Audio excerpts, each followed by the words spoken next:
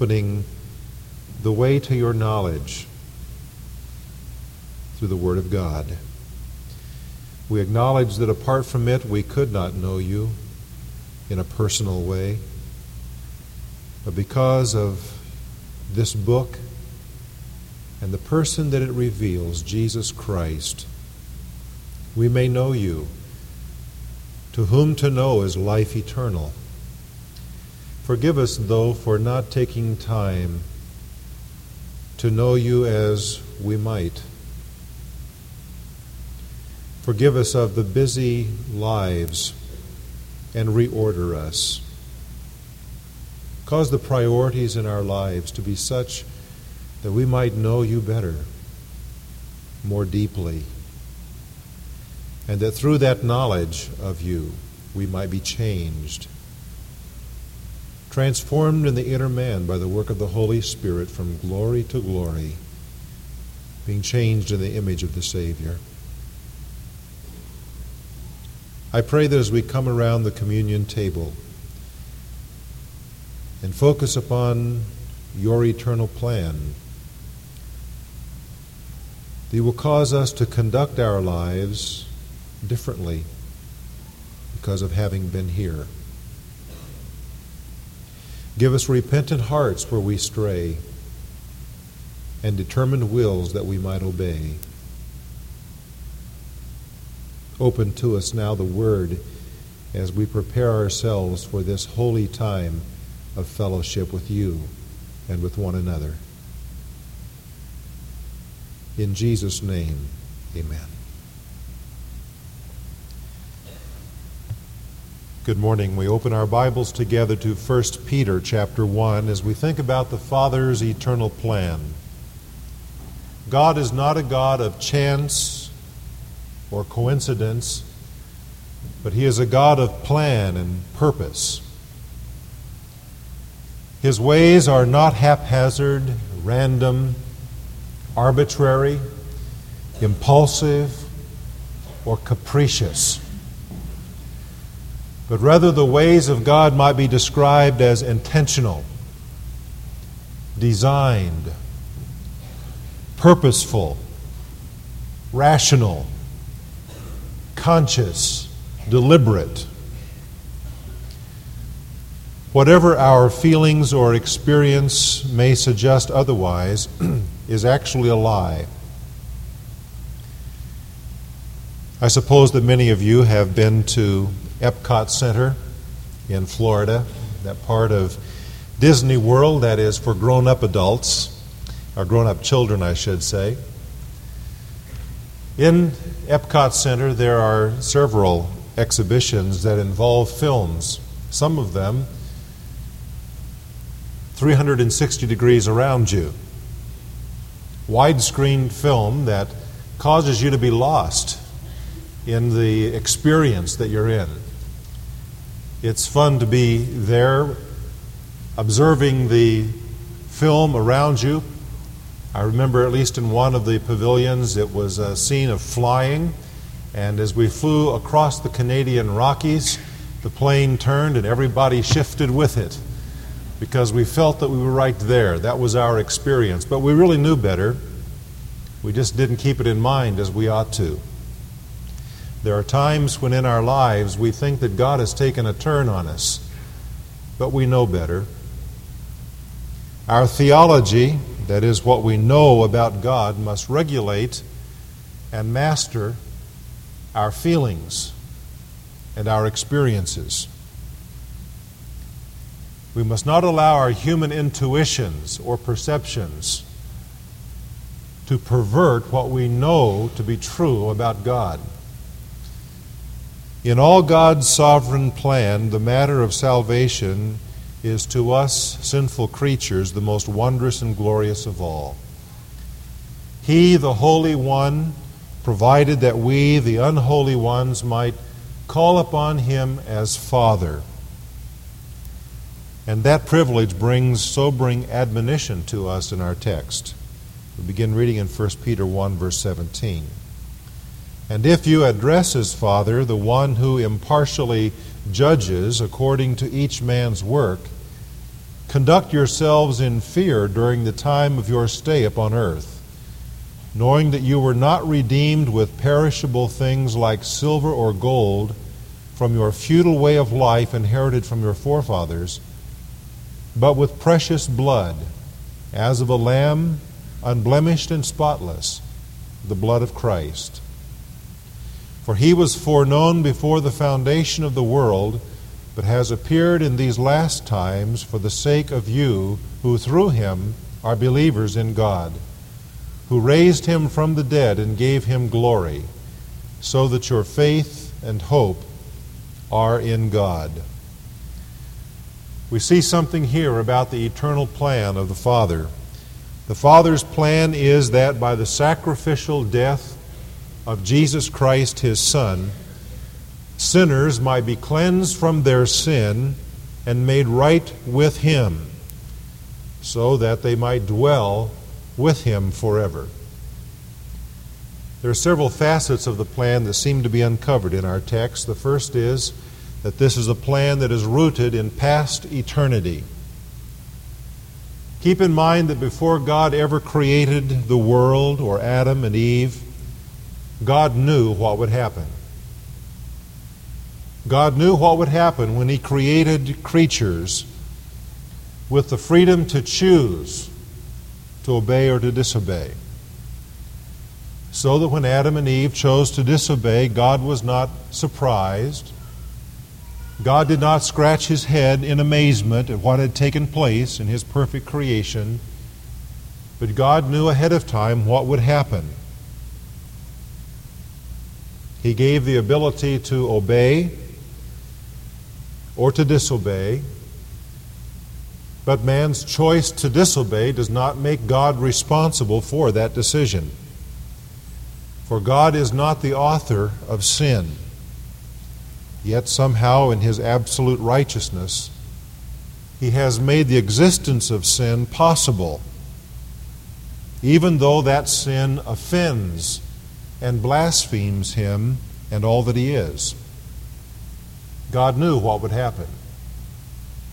But God also knew from before he ever created what he would do in response to man's choice. He would take the opportunity to reveal the glories of his attributes by the way that he would respond. You see, the heart of everything that God does is to make himself known. There is no greater action on his part for the benefit of his creatures than that we might know him. And so in response to what he knew man would do, God provided that through something that he would do, he would make himself known to us. And so what he did, even before he created, was to appoint the Son to come into the world to be the sin bearer for man who was yet to be created and who was yet to make his choice to sin. That brings us to the second facet of the plan that we see here. Not only is this a plan that is rooted in past eternity, but this is a plan that is revealed in the present age. For this plan was realized in the coming of Jesus Christ,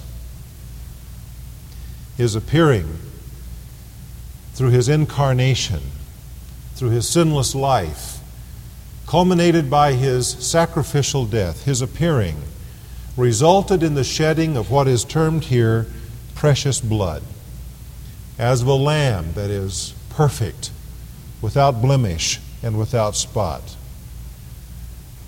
And it was the shedding of that blood of Christ that provided redemption for us. That is the plan of God revealed. Now we might ask, what about those people who lived in previous ages? What about Moses or Abraham or Enoch or even Adam and Eve? What about them if God's plan wasn't revealed until the coming of Christ?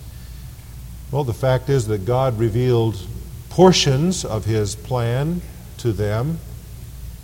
He gave them certain promises, and through their faith in the promise of God, they were saved. Saved in anticipation of the plan's ultimate completion. Today we are saved because the plan has been fully revealed. Peter says we are not saved by earthly things. Silver and gold cannot purchase our redemption. Nor are we saved by traditions handed down to us from our forefathers. We are not redeemed by the rituals of religion, but we are redeemed by one thing, and that is the plan that God Himself put into motion, the sacrifice of His Son. He calls here the age in which we live these last times in verse 20. These last times, that's because everything else that came before was preparatory for the period in which you and I live. This is the culminating period of the plan. This is the time after the sacrifice has been made.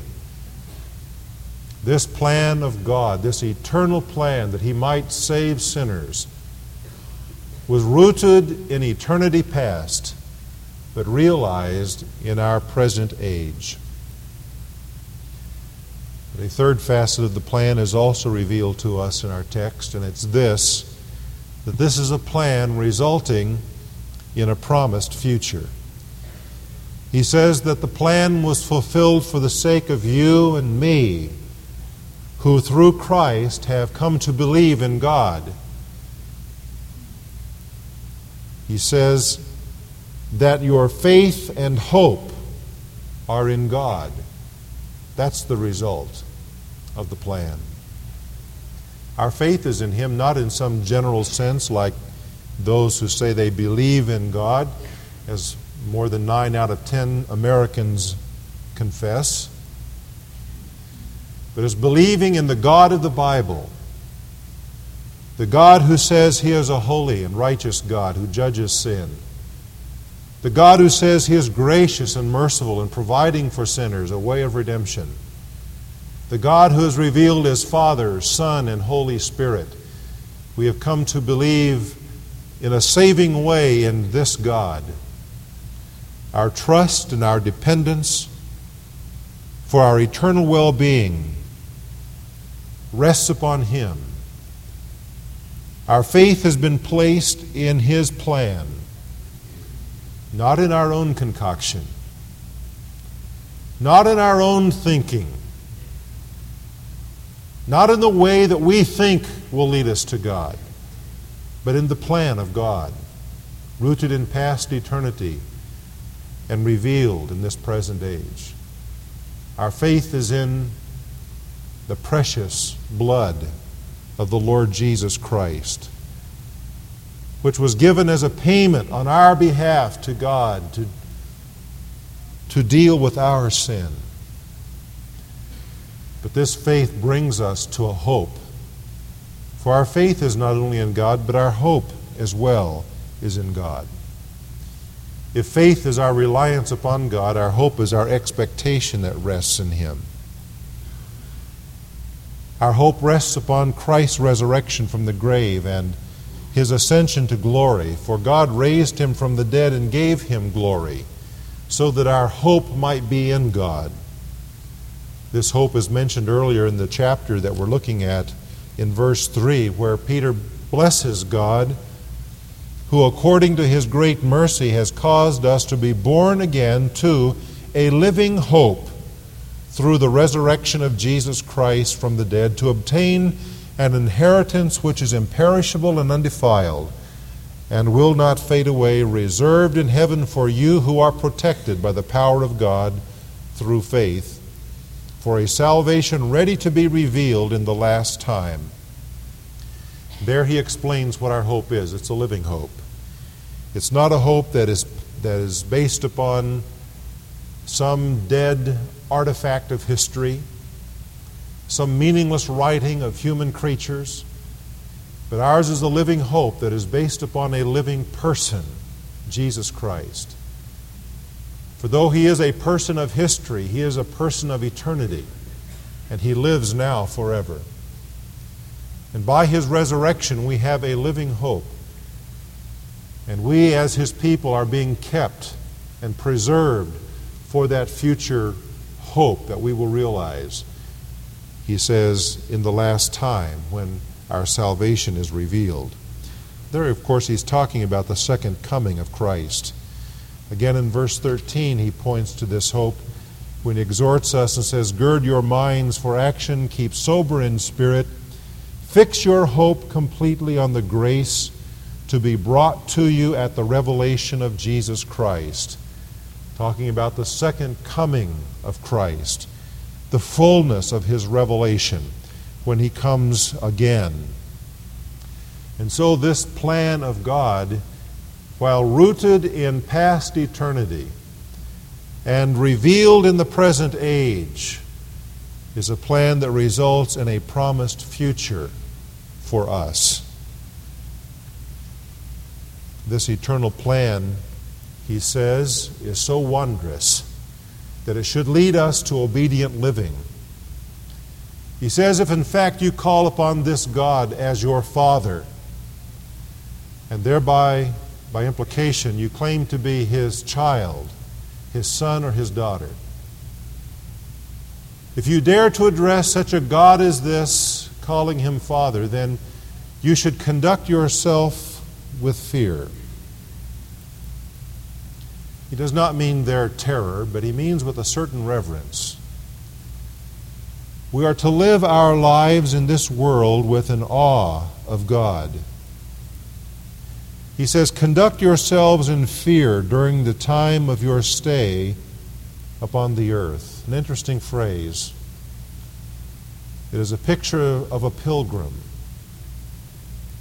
of one who resides in a land that is not his own, one who is an alien. Your stay upon the earth. You see, the earth is not our home. As the old chorus used to say, this world is not my home, I'm just a passing through. My treasures are laid up somewhere beyond the blue. We are an alien people in this world.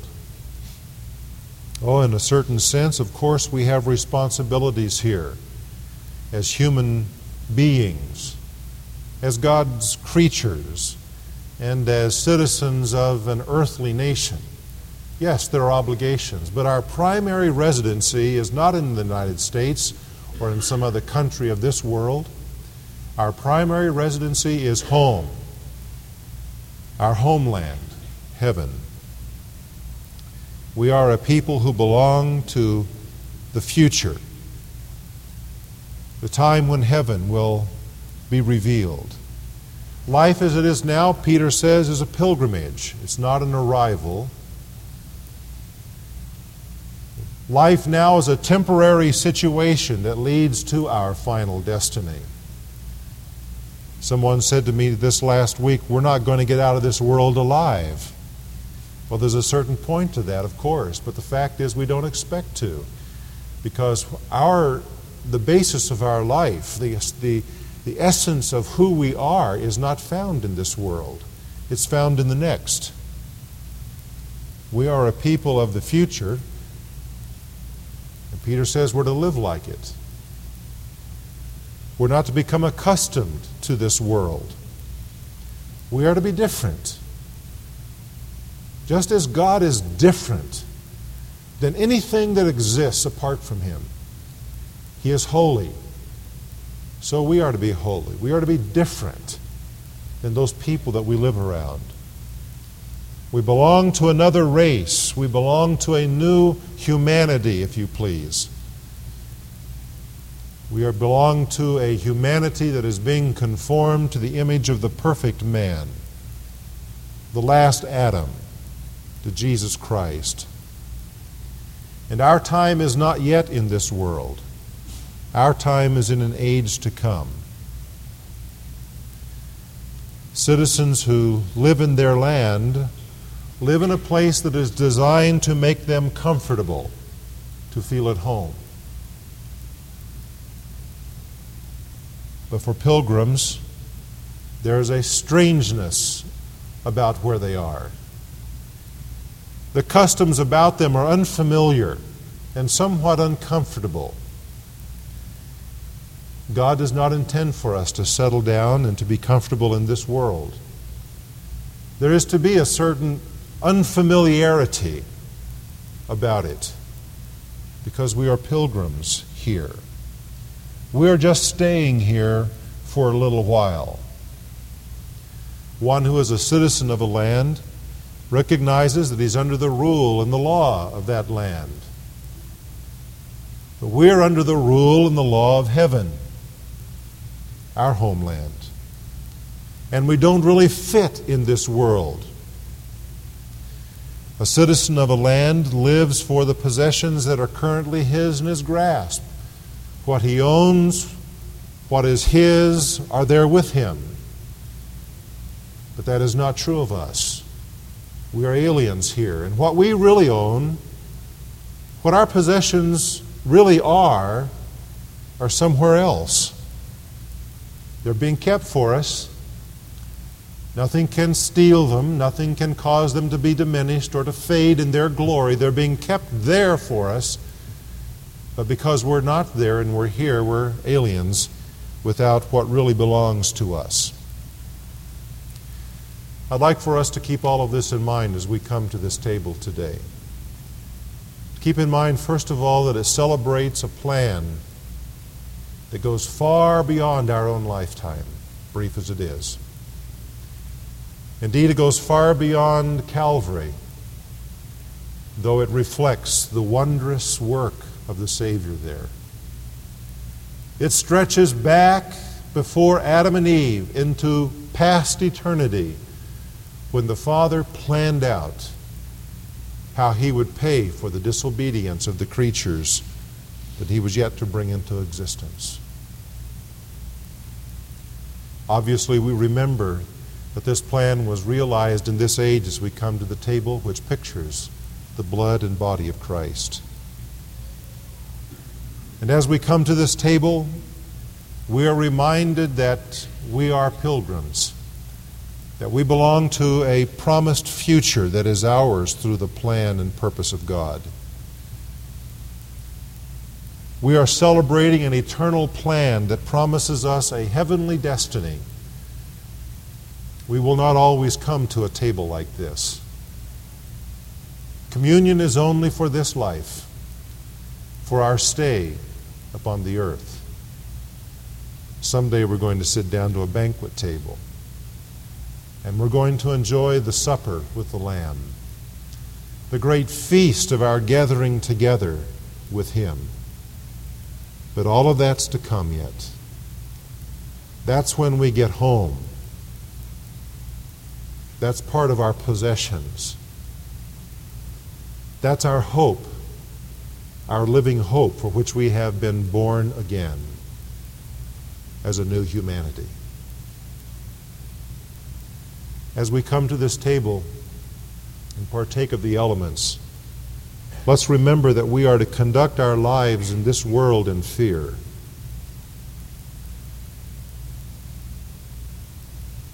That we are to feel a certain strangeness about life. That there is unfamiliarity about it. But here we come together to things we share in common as the family of God. Out there we don't belong, but here we belong. And we remember that we are His creatures, called to holiness. And so if there is unholiness in our lives, it's time to confess that. If in our pilgrimage we have become accustomed to what's out there, it's time to acknowledge that in repentance. If we have become familiar to what is truly alien to us as the children of God, it's time to acknowledge that in confession of our sins, so that we might partake of these elements as a freshly cleansed and renewed generation. And may I say to you, if you do not belong to our church, but if you know the Lord Jesus Christ as your Savior, and you are seeking to walk in obedience to Him under His Lordship, we invite you to partake with us of this table, for it's His table that He gives to us to share in common as the people of God. Let's bow in gratitude for this plan, this purpose of God that He might bring us to Himself. Oh, Father in heaven, grant to us, I pray, that we may come to this table today